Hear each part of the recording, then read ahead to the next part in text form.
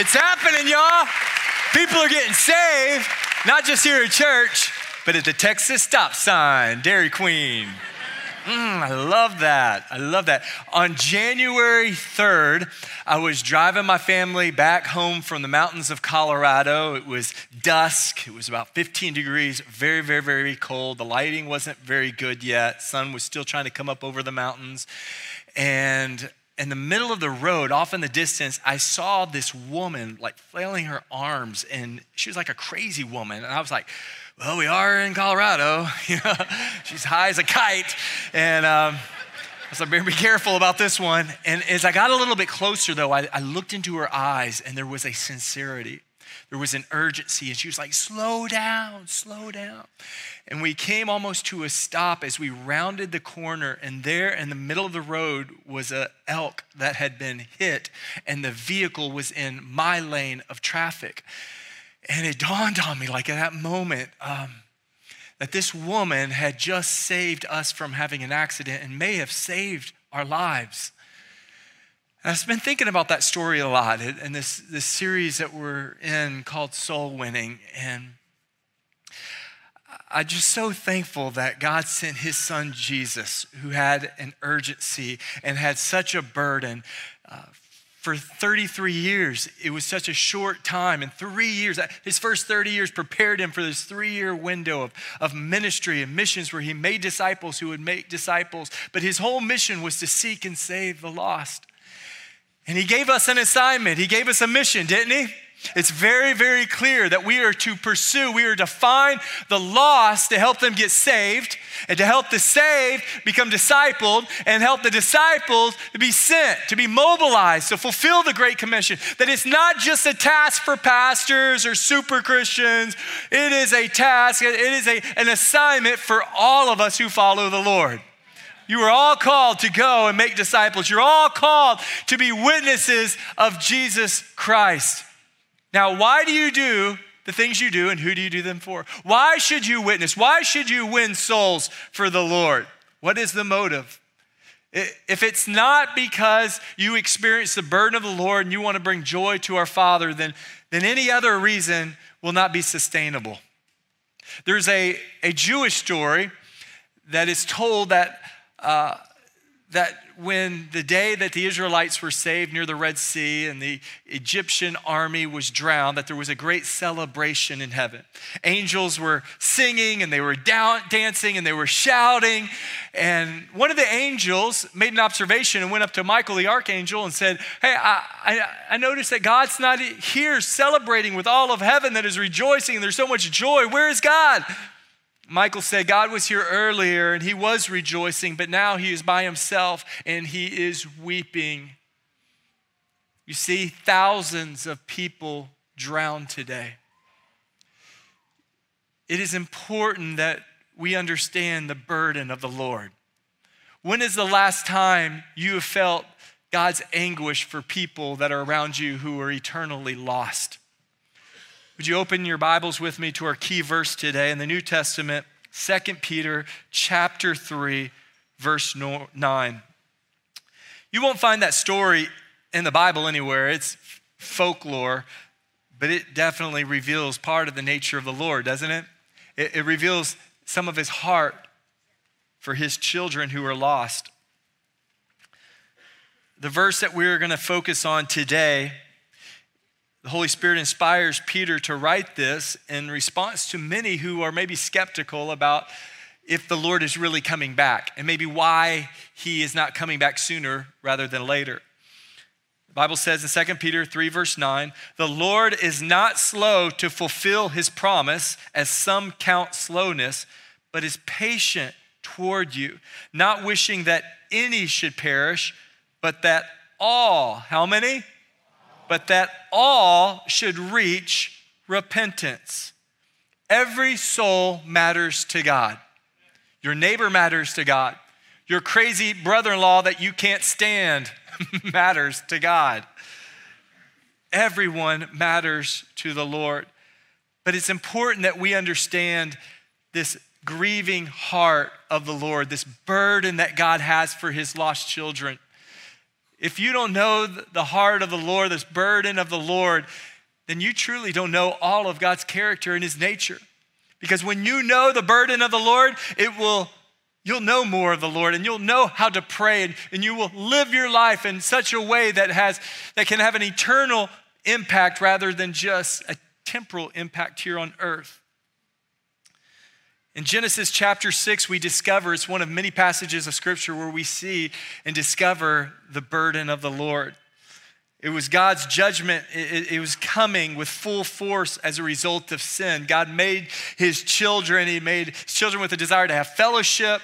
He gave them free will, free choice, and some chose to disobey God, and it broke his heart. It says that the Lord saw that the wickedness of man was great in the earth, and that every intention of the thoughts of his heart was only evil continually. And the Lord regretted that he made man on the earth, and it grieved him to his heart. We see the grieving heart of the Lord. Have you ever experienced true grief? Maybe the loss of someone, the loss of something. I remember the first time I heard the phone call come when my gran passed away. It felt like someone just punched me in the gut, and it was very emotional, and it came out, it was just immediate, and the grief that I felt, it was powerful. It's a powerful emotion that I'll never forget. But imagine that's how the Lord feels when we reject him, when we walk in sin. You see, sin is a violation. It hurts a relationship that God, as a loving father, wants to have with you and his children. And because God is just, there is a wrath. There is going to be a moment where there has to be justice, but that is why God sent his son Jesus to die on the cross. You see, in Genesis 6, we see, but Noah found favor in the eyes of the Lord. And even in the midst of impending judgment and the wrath of God, Noah found favor in the eyes of the Lord, that there was grace. Isaiah chapter 53, verse 3 is a prophetic scripture about Jesus. It says that he would be a man of sorrows and acquainted with grief. 400 years ago, a Frenchman by the name of Robert Stevens was given the task of dividing the Bible into chapters and verses.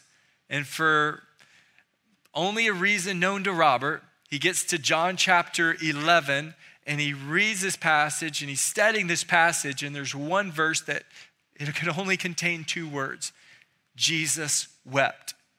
Now, if I asked you what is the shortest verse in the Bible, you would know that, many of you would know that verse. But have you ever really contemplated, have you thought deeply about that verse? That Jesus wept. And the context of that verse was him seeing Mary and Martha, who were grieving over the lost brother Lazarus. Now, Jesus knew that he was going to raise him from the dead. He doesn't rebuke Mary and Martha because of their lack in faith. He just sees their grief, and it says that Jesus empathizes to the place where he's weeping with them. He weeps.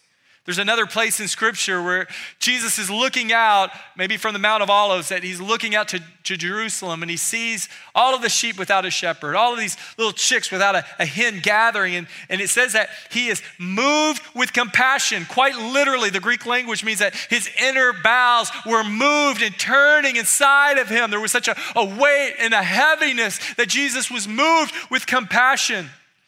These examples show what Hebrews chapter 4, verse 15 and 16 declare about Jesus. It says, "For we do not have a high priest who is unable to sympathize with our weaknesses, but one in every respect has been tempted as we are, yet without sin." How many of you are grateful you serve a God who understands the temptations, the trials, the pain, the rejections, the loneliness, the fears, all that we go through, that God can say, "Me too"? Aren't you grateful that we serve a God? It says, "Let us then with confidence draw near to the throne of grace, that we may find mercy and grace in our time of need." The Bible says to rejoice with those who rejoice and weep with those who weep.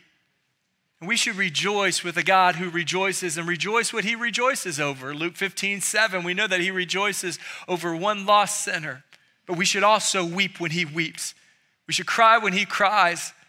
We should feel the burden and feel the broken heart, what causes his heart to be broken.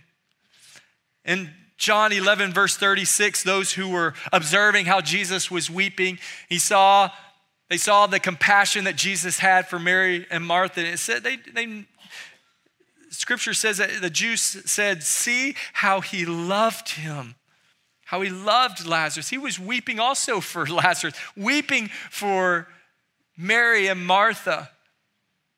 Like, have you ever loved someone so much that you wept for them?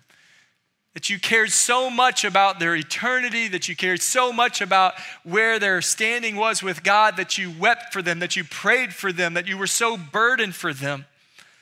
And it's important to have this mode of a burden of the Lord for people if we're going to be soul winners. But it's not enough just to have compassion. It's not enough just to pray. We must be men and women of action. Thank God that he didn't just see us in our broken state, full of sin. Because he was so just, he sent his son Jesus. For God so loved the world that he gave his one and only son. And he hung on a tree and he died. His blood was spilt for the forgiveness of our sins. He rose from the grave. He's alive, but he was a person who came fully God, fully man, but he was full of action. He had the burden, but he also acted upon this. And so I want us to discover 4 action steps that all of us can take, making this very practical. How to be a soul winner. It's not enough, again, to have a burden, but that burden, if it's a God-sized burden, will be action-oriented. So the first action step of a God-sized burden is that you will value all people. Every soul matters to God. I want you to look at the person next to you and say, Jesus really loves you. And say, Jesus loves the people around you. He loves the people that you don't know very well. He loves the people you don't like. Some of you are like, wait a second. He does. Like, he cares. And that we should see people through the lens that they have intrinsic value, that God created in his image, and that he desires to have a relationship. He's patient. He's kind, but he desires them to come to repentance. And he's the one who saves, but he invites us in this partnership. He invites us into this mission. But we must be intentional in valuing people around us. I'm reading through a book called The Passion for Souls by Oswald Smith. It was a book that had a big influence on Billy Graham's life. And the author is writing about a couple of soul winners, Charles Finney and David Brainerd, and he makes this observation of one of them. He says, I have often seen him come downstairs in the morning after spending several hours in prayer with his eyes swollen with weeping. He would soon introduce the subject of his anxiety by saying, I'm a broken-hearted man. Yes, I am an unhappy man. Not for myself, but on account of others. God has given me such a sight of the value of precious souls that I cannot live if souls are not saved. Oh, give me souls or else I die. How many of you have had this kind of a burden that you've prayed for souls to be saved, that you valued them, that you felt God's anguish for them? May you not be so apathetic or cold to those who are around you, but would you experience the burden of the Lord? A God-sized burden will not just value people, but a God-sized burden develops relationships with lost people. You're intentional, you're pursuing people. This is how we got started as a church. The genesis of Gateway Fellowship is that a small group of believers met in a living room praying for our community. And we stopped going through drive-thrus. We stopped going, paying at the pump. And we were going inside at the banks and hanging out before and after school and on the ball field and walking in our neighborhoods and meeting people. And as we were meeting people, we were developing friendships and we were remembering names. And we wrote down names names on butcher paper. And every day and every week, our team would gather and we would pray for these names. We would pray for these people. And day by day, week by week, the Lord would give us such a burden for our community and such a love for the lost that we would give our lives to see people hear the good news of Jesus and have a chance to respond to the saving knowledge of the Lord. It's why we are still existing as a church. And I pray that we would never become so comfortable, so inward, so isolated that we would forget our mission, that we would forget the humble beginning, but rather we would know that God's heart still beats for those who are lost, and that we would still embrace an outward expression of the love, and that we would not have a fear of people, but we would have the fear of God, that we would not just care about ourselves, but we would care about those who are lost, and that we would experience God's broken heart and be intentional about learning names and developing friendships with those who are around us in the gym, on the golf course, in the marketplace, in restaurants, in places where we work, in our neighborhoods, around the dining room table with our friends and family members. We would be intentional about building friendships who are lost. Another action step that we can take as a result of a God-sized burden is that we would live a life that is attractive. That we would live a life that is attractive. A problem that some of us have that you just need to be confronted of is that there might be a Christian love deficit. Like, you need to show the love of God and be grace-filled, be gracious in your words and your actions with other people. The reason we lack being attractive is that we fail to value other people, and we maybe fail to have this intimate relationship with the Lord. But when we're close to the Lord, we have such a love for the Lord, it just can't help but spill out to other people. There's a joy, there's a love for others. Jesus in his Sermon on the Mount has called us to be light to the world and to be salt on the earth. Like, we don't need to keep the salt in the salt shakers or keep the light underneath the bushel. Like, he wants us to be outward. And so what if you every morning pray, God, it's a brand new day. Wherever I go, help me to shake a little bit of salt, to shine some light where there's dark places, to add some seasoning, to add some little spice, and to talk about Jesus. But man, this is what I want. I want to give you a very practical, very important principle to write down, okay? Before you share the good news of Jesus, before you listen to a faith story or share your own faith story. It's very important. Write this down, all right? Very important that you get this. Number one, be nice.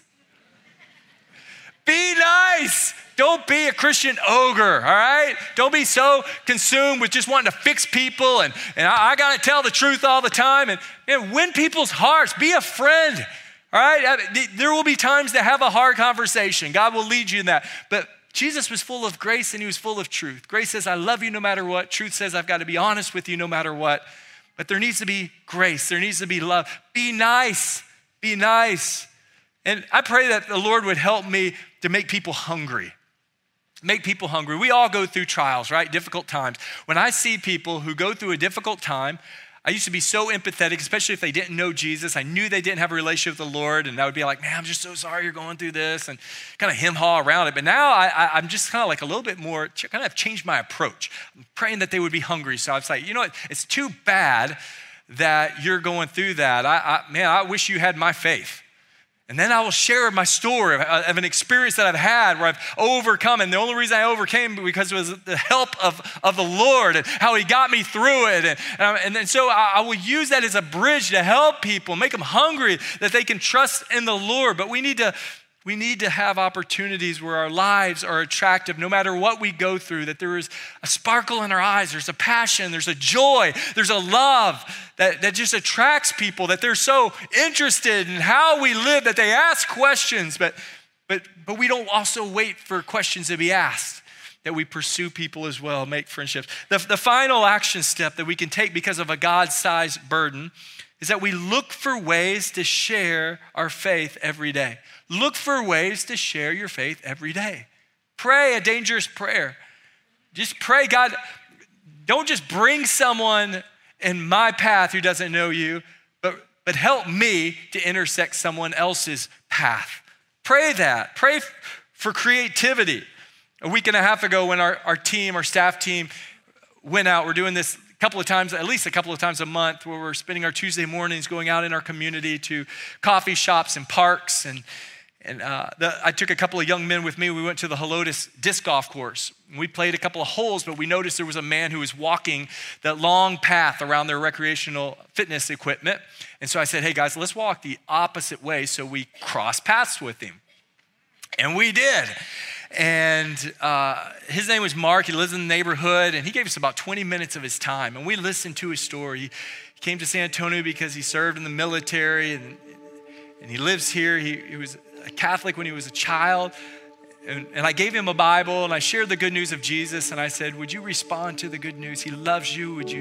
I just gave him a moment of being able to surrender his life to Jesus. And he said, I can't. And I asked him why. He said, I can't get past how a loving God would allow suffering, the suffering of children. And so we began to unpack that and talk about it a little bit.